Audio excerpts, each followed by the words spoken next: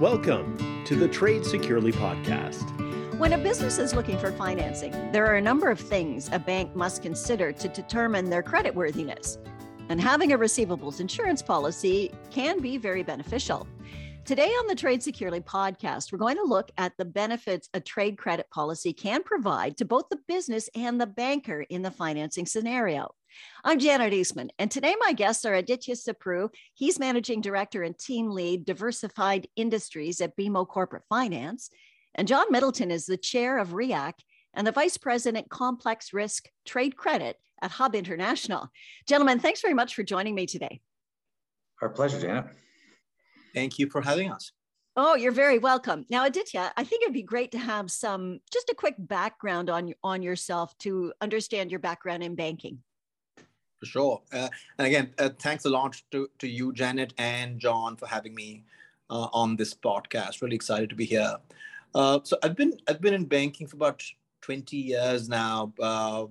Before BMO, I've been BMO for about 6 years. Before that, I was at a global bank, having worked in 4 different countries. Started in India, went off to the Philippines, Middle East, and then finally came to Canada in 2011. Again, what I do for a living is I run a team of corporate finance bankers within BMO's downtown Toronto office, and we work with mid-market companies across the GTA for their financing and other banking needs. Okay, so I don't know when you first came across receivables insurance, but given that you've worked all over the globe, I'm guessing that you probably were aware of receivables insurance for a while. Yes, I have. It's funny you say that, because I think the applicability of receivables financing and insurance is a lot more outside North America, and it's great that it's catching up here in Canada and the US. But when you go to places like Middle East and Asia Pacific, which are very, very trade intensive countries, this is a very, very common proposition in those markets. So, yeah. Okay. So what is your impression of receivables insurance, of the policy, what it does, and how it actually benefits clients? For sure. So I think the first thing that comes to my mind is really risk mitigation. That's the word that comes to my mind, not just for the bank, but more importantly for our clients. Again, in today's world economy where everything is really integrated, events in one corner of the world, something like a Russia, Ukraine has significant implications and ripple effects across every corner of the planet.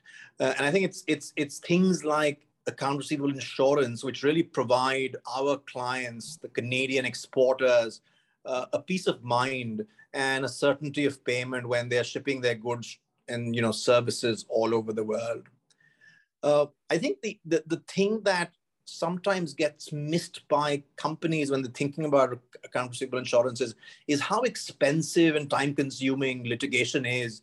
When there's a non-payment or a bankruptcy in those overseas markets that I spoke about, the cost of recovery for those payments almost always outweighs the benefits. And in those situations, again, having account receivable insurance acts like a safety net, really, for the Canadian exporter that they should certainly be thinking about. I think the other thing that really is very interesting from my perspective as a banker on insurance is when buyers, both domestic and overseas, are pushing the Canadian seller for longer dated payment terms, 90 days, 120 days, sometimes even 180 days. In those cases, again, I as a banker would always recommend to our client that they should think about insurance to safeguard from non-payment. Again, a lot can change in 3, 4, 6 months. As the past few months have shown, the world has changed significantly in the last 3 months. So I think those are really my high-level impressions about receivable insurance. Okay, and just one more question before we bring John in. I'm curious to know, when you speak to your clients, are they aware of receivables insurance? I think they are. The Canadian exporter community is very well educated, and especially thanks to, folks like John who've done an incredible job of raising the flag and raising awareness. And so again, from our client perspective, I think there's a very, very high degree of comfort about the benefits and the applicability of the insurance proposition. Okay. Now, John, from your side, from the RIR side, do you have any additional questions or comments that you'd like to address to Aditya? Oh, well, I think Aditya's made some really good comments there, and I just sort of wanted to further elaborate on some of the things he mentioned. Obviously, the benefits of coverage, it does enhance financing, which is terrific. It allows the bank to lend more money against the insured receivable. And many of our clients expand their sales and can offer longer terms when they use trade credit. So we see when the clients come up for renewal that their sales are growing year over year. And as we have clients for a long period of time, the trend is always upwards. So they are able to use the credit insurance to their advantage. I thought Aditya's comments with regard to trying to chase down delinquent buyers overseas, like some of the insurers that we work with, we are able to negotiate with the underwriter to enable our clients to add the costs of trying to go legal onto the claim submission, so we can get indemnification for not only the loss, but also any additional costs to try and collect with certain insurers. So I think that's something that companies aren't aware of, but there is advantages with certain insurers to be able to capture those costs also, which makes the product even more compelling. It's hard to quantify that kind of expense when you're transacting around the globe, but occasionally you're going to have problems. And if you have an underwriter that's going to indemnify those costs, I think that's really very advantageous. And I think the other thing that's important about the insurers that we deal with, because as Aditya mentioned, things can go bad very quickly. And we are working with underwriters that are all rated A- or better and have an excellent track record of paying claims. So we do see a lot of claim payments. We track that information through OSFI and other mechanisms. And certainly there is a lot of claims being paid in the market for this particular product. Okay. So Aditya had said something earlier, which actually surprised me, that, receivables are hanging out there for upwards of 180 days. What's the impact, John, on a client of yours when all of a sudden they're not getting payment for 180 days?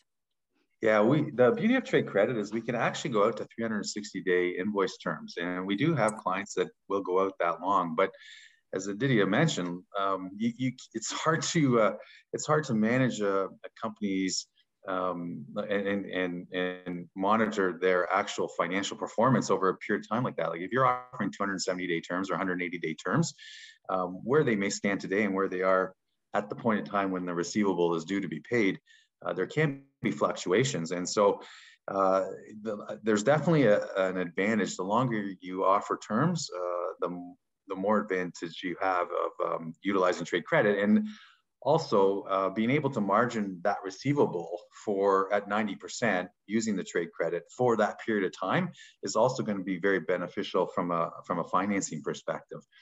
So that, I think, also compels someone to think about trade credit insurance when they're talking to their financial institution.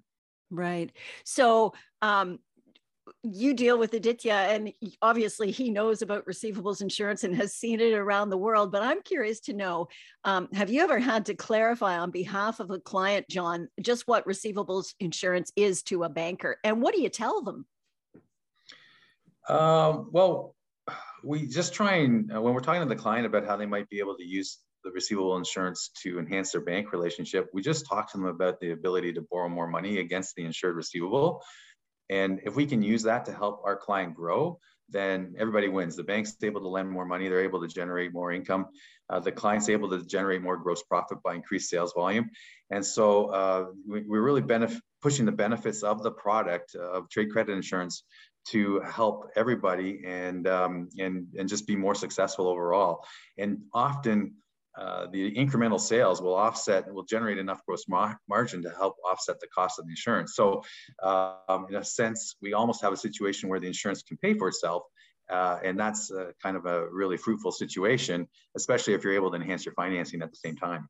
Right. So generally speaking, and this is a question for both of you. So generally speaking, do commercial bankers understand the benefits of credit insurance for their clients? And Aditya, I guess we can probably start with you. Yeah, I think there is a fairly high level of understanding amongst the banking community in Canada, Janet. Again, it just goes back to what John just said. I think the key benefit for bankers and the clients, of course, is the ability for the banker to provide 90% financing on insured receivables versus typically 75 for uninsured.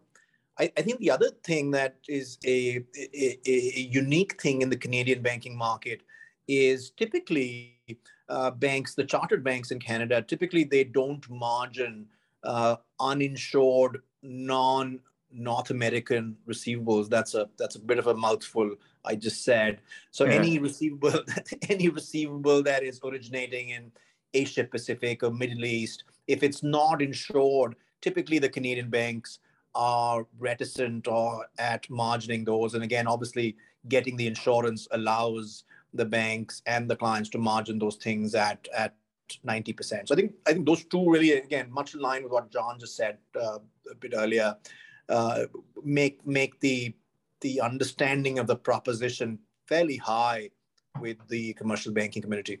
Mm-hmm. John, do you have any comments there? I think that the growth of the product in the marketplace is partly reflected by the fact that the bankers are picking up on the value of this product and understanding it. And certainly we've done lots of presentations over the years to the banking community, and there's always very enthusiastic reception to those presentations. People understand immediately what we're talking about when we're with a group of bankers, and I think that they understand what's available and are thinking about how their clients might be able to leverage that to their advantage. Okay. Aditya, what are some of the questions that bankers often have about receivables insurance? Yeah, I think this is a really important question for this podcast. I think the first question that typically comes up very, very often from my colleagues and my team members would typically be around pricing and how does that work, and what are the typical terms and policies.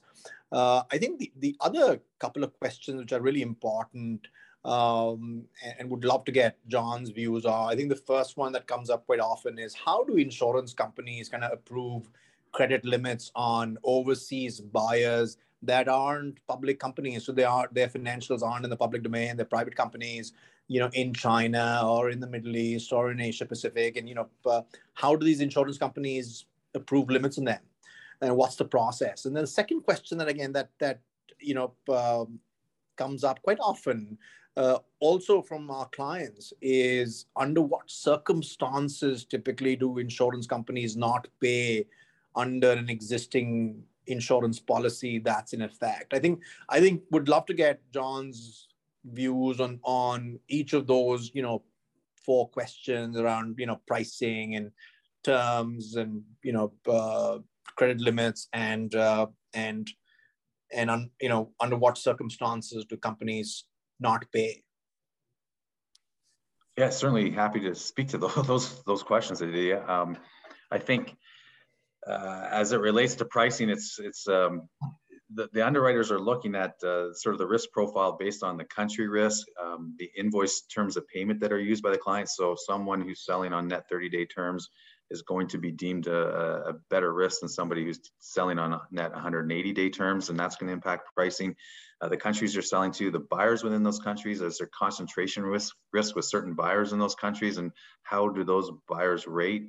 Are they investment grade style buyers, or do they have a lot of debt and perhaps look like a much higher risk rated buyer? So that's the kind of variables that the underwriter is going to take into consideration when they assess price, and the price is always set as a percentage of the sales. So you have to ascertain what the insured sales volume is going to be, and then a premium rate will be charged against that volume to determine the estimated premium for the contract period. The underwriters all have very sophisticated underwriting systems and maintain databases of buyers around the globe, and they tap into credit reporting agencies around the globe that specialize in the markets where their clients are doing business in order to substantiate and initiate buyer records for them to monitor the credit risk on those buyers. When their exposure hits a certain threshold, and it's generally around $500,000 to $1 million, depending on the underwriter, And then we see that they require more information, and usually that is financial information in terms of financial statements. And so to your point about how do we access that information, that's the big challenge for the underwriters. Often we can approach the buyer and suggest to them that by sharing information under a non-disclosure agreement with the insurer, it will afford them the opportunity to obtain more credit, and it'll be essentially free credit to them because they'll be able to negotiate terms with their suppliers. So that can benefit their business. And so there is an incentive frequently for these people to share information back with the underwriters under a non-disclosure agreement. So we have tremendous success that way in terms of helping the underwriters grow their databases and generate more information to offer more credit in the marketplace. So that's a big benefit. And then I guess I mentioned earlier that the underwriters are all A- or rated or better in the marketplace that we deal with. We have 10 licensed insurers in Canada that offer trade credit insurance. And so, they do pay claims, but on occasion claims are not paid. And so typically reasons that claims aren't paid is just because the client hasn't followed the policy parameters. And it's really critical that these parameters are followed. So things like, not having adequate purchase order or proof of delivery, so you can't show that proof of documentation to the underwriter in the event of claim. That could be grounds to deny liability. Maybe the claim was filed outside the claim acceptance period. We see that sometimes clients are so anxious to try and collect that they forget that they've got, say, 180 days from the invoice due date to get the claim in with the underwriter. They've got to make sure that they get that in on time. And so we're constantly reminding clients about those claim filing deadlines to make sure that they get the information to the insurer on a timely basis. We've seen in the past where there's been challenges where companies think they're dealing with company X, but it could be company Y. So often, as an example, in China, trying to make sure you identify the proper company that you're doing business with, that's really critical, because if you've got a credit limit on the wrong buyer and then the buyer does not pay and you submit the claim to the underwriter and the underwriter's like, whoa, you've got the wrong buyer identified as the insured party here, that's going to create a problem for the underwriter in terms of paying a claim. So that's something that the onus is on the insured to make sure they know who they're doing business with. So these are the types of things, if you offer invoice terms that are longer than what is granted in the policy, that's a problem. So your policy has a cap of net 90-day invoice terms and you've offered net 120 days. You would have a problem if you filed a claim and showed that the invoices were stated with net 120-day terms. So those are the types of things that happen where the underwriter has a reason to consider declining a claim. Obviously, in those situations, we're always trying to consider appeal processes to try and make sure the underwriter indemnifies the client when errors are made. So I hope I've answered your question on that. Did he cover everything for you, Aditya? He did. No, that was fabulous. Yeah, thank you. Yeah. I have a question here, and it relates to some of the things that we've dealt with in the last 6 months. And I'm thinking of the delays in shipping and what impact that has had on some of your international clients, John, because there's been stuff sitting on ships waiting to go places. And I'm just wondering if you could give a brief overview of some of the impact that's had. It's interesting that you should ask that question, Janet, because we're seeing two things. The first thing is that the underwriters that we work with, some of them offer coverage from the moment you ship, whereas others, the coverage kicks in the moment the goods are delivered. So with the global supply chain challenges we have right now, if you're working with an underwriter where coverage is when the goods are delivered, you are opening yourself up to some exposure there because you can't control the timeline it takes. And that could give the buyer a reason to exit a transaction. So that's really problematic. We would obviously encourage people to consider using underwriters where the coverage is effective immediately as soon as they ship. The second point, which is interesting, this is sort of a new trend we're seeing, is some product is, when the goods are being sold, if there's an indication that the product's going to be delayed being sold being shipped from the port, we've seen situations now where the supplier has taken it upon themselves to take the goods back and sell them somewhere else. And so our insured isn't even able to deliver the product to the buyer. The supplier has taken it upon themselves to sell them somewhere else. And especially in this period of rising commodity prices, they may be able to find better margins moving that product somewhere else. So if they haven't provided the final shipping documents to the customer, they may take it upon themselves to move goods elsewhere. So that's a real problem. And that's kind of outside the scope of trade credit, because there's no true receivable with the insured's buyer because the goods were never delivered. Wow. Yeah, it's crazy. Wow. Aditya, do you have any comments on that as well? The long shipping issues we've had?